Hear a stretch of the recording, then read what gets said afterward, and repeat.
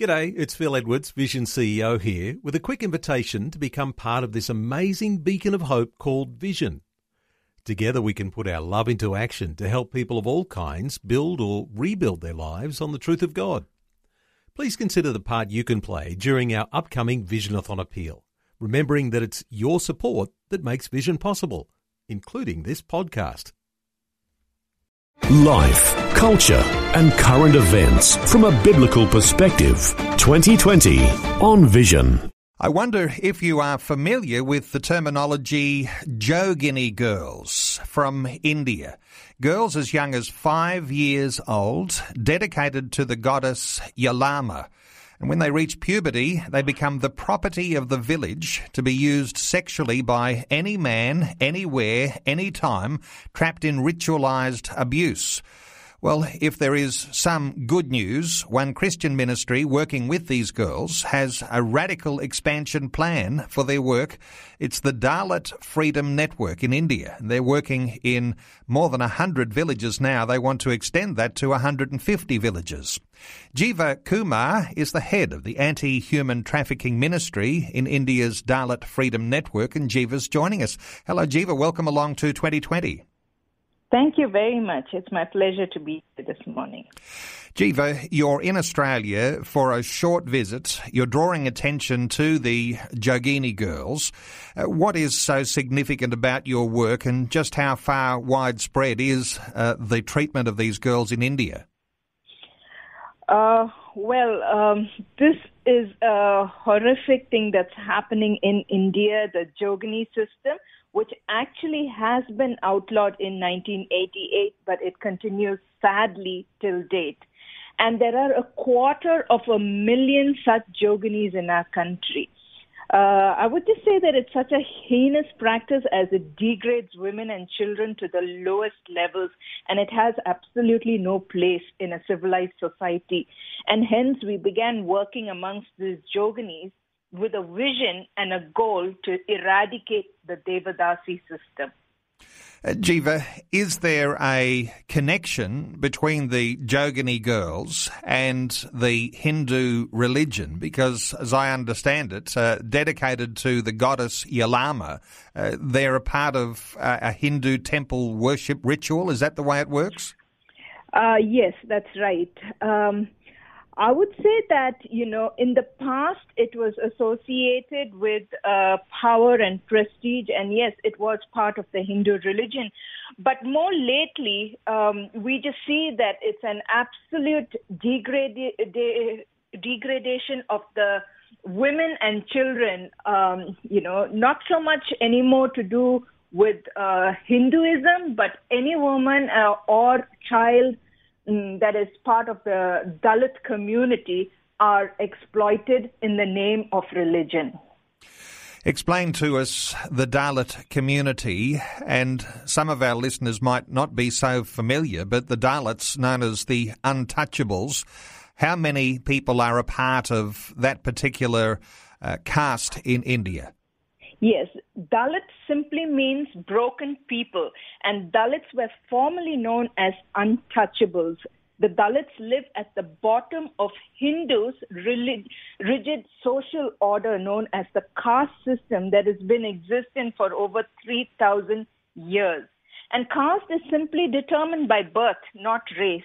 It's based upon a religious belief that a person's position in life is based upon the good deeds and sins of their past life.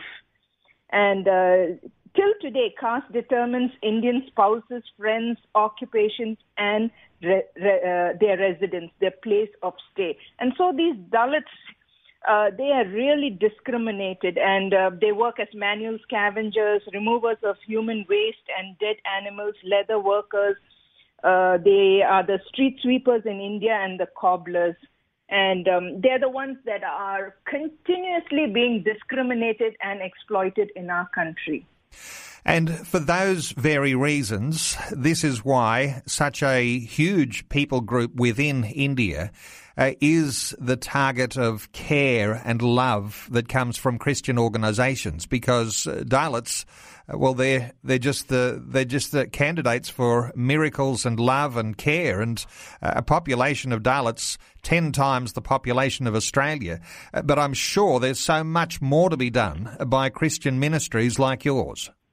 Yes, absolutely. I mean, we just feel we have to stand up and defend the cause of the poor and needy, and that is our call as God's children, not just to be interested in our own personal salvation, but in public transformation, exactly what Jesus did and even demonstrated when he was here on earth. And so if we are truly his followers, I think it is a automatic thing that we would do as his children, to rise up and be a voice and stand up for those who are being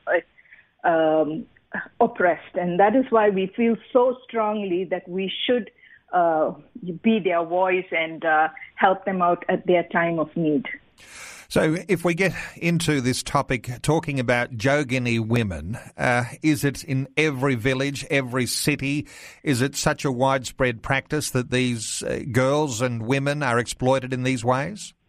Actually, you would find it in certain pockets of India where, there's still this kind of worship of Yellamma is going on. It was outlawed, and hence, to some extent, the practice did come down in other places, but there are some places in rural India where this is quietly being done and carried out, and, sometimes very secretly. And so it is not even well known to the people outside that such a practice is happening in rural India till today. And the law really didn't take care of eradicating the system at all. And so, it's still going on in certain places. Just in the place that I come from, which is called Telangana and Andhra Pradesh, there are 80,000 women caught up in this kind of ritualized prostitution, as we say. And so it is widespread, but mostly in southern India and parts of northern India. Okay, you're talking 80,000 just in the two states that you mentioned. And yes, such a widespread practice, a ritualized prostitution.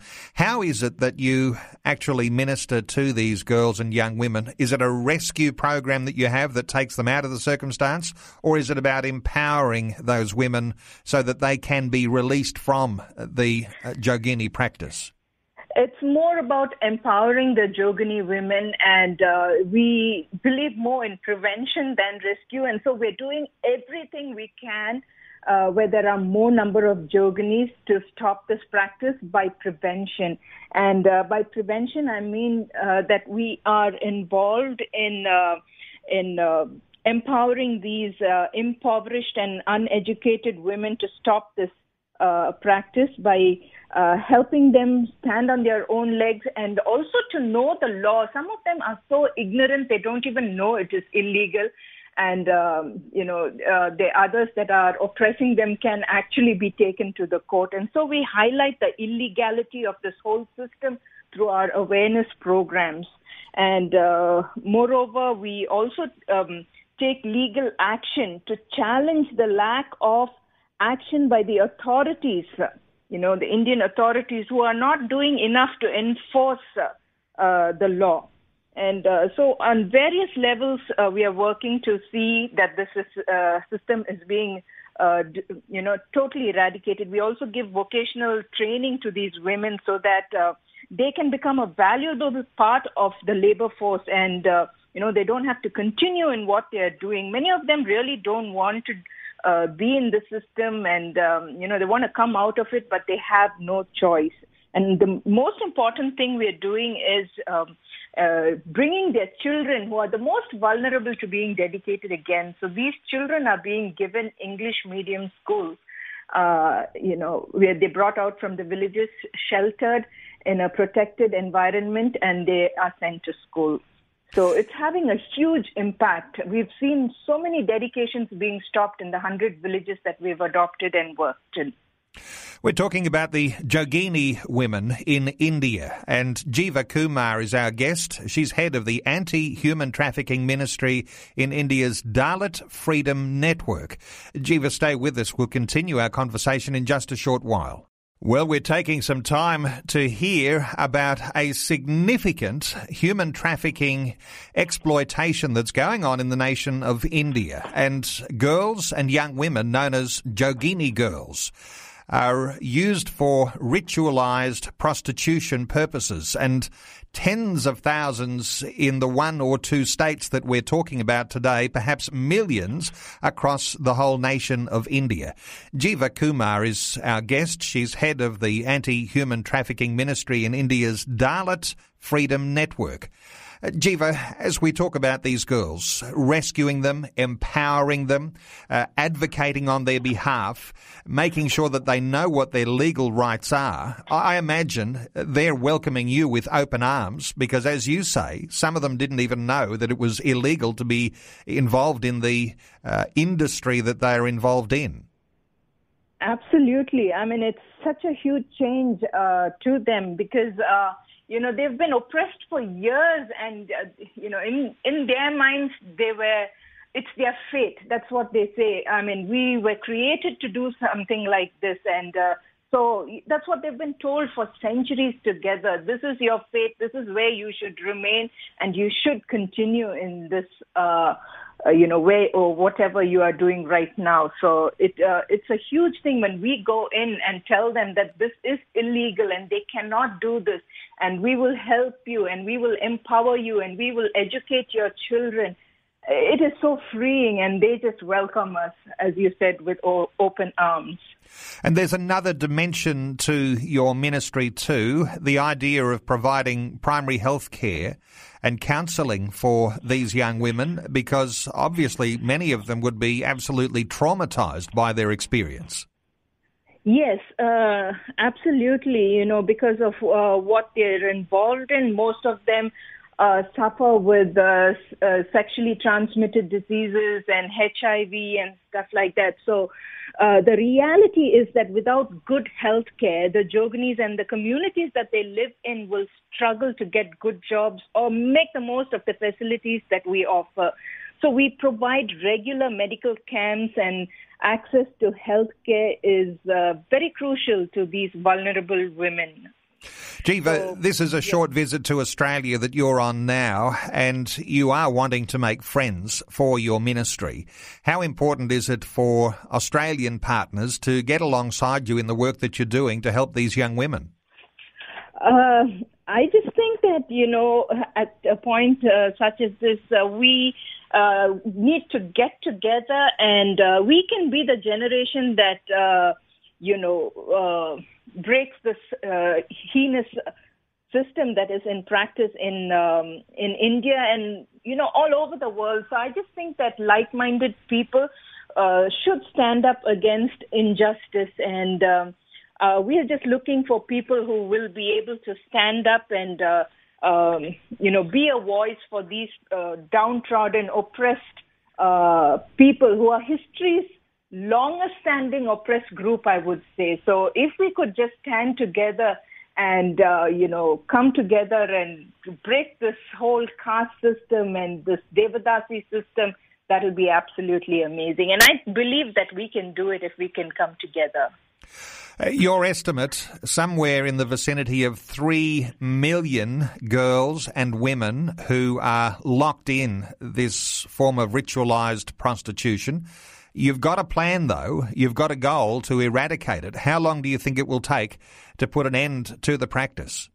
Actually, there are 250 to 300 million Dalit people in our nation. But the people that are trapped in the Jogini system, there are 250,000. So we have a plan to break this practice and stop dedications. We've adopted 100 villages in our district, and we've identified community leaders, and many of them are former Joginis who want to see the system stop, and they are joining hands with us to deliver the awareness programs. And they've taken it upon themselves at the grassroots level to do everything they can in their village to stop the system. They are our actual watchdogs in the villages, just helping us and helping us work with their people. So they work on our behalf, highlighting the illegality of the dedications. And then through our vocational training program, we have equipped many Joginis with marketable skills so that they can stand on their own legs. And then again, through our economic development department, we have distributed sewing machines, chili press machines for the women. And then again, we have our healthcare program, we have schools, and we have a shelter set up. So with all of this, we hope to see the system eradicated by 2025, and I think that is quite possible. Jiva, I'll point people to your website, the Dalit Freedom Network, which is helping to release these Jogini girls from dreadful ritualistic prostitution in India. This is the website. It's dfn.org.au. DFN stands for Dalit Freedom Network. dfn.org.au. Jiva, I hope you find a few more friends here in Australia and some more Australian supporters of the work that you're doing. It sounds like a fabulous work, and you need to be honoured for the sorts of things that you're involved in. Jiva, thank you so much for joining us today here on 2020. Thank you very much again for having me here. And again, together we can make a difference. Thank you so much. Before you go, thanks for listening. There's lots more great audio on demand, or you can listen to us live at visionradio.org.au. And remember, Vision is listener supported. Your donation, large or small, will help us continue connecting faith to life for hundreds of thousands of people across Australia and around the world. Learn more or donate today at visionradio.org.au.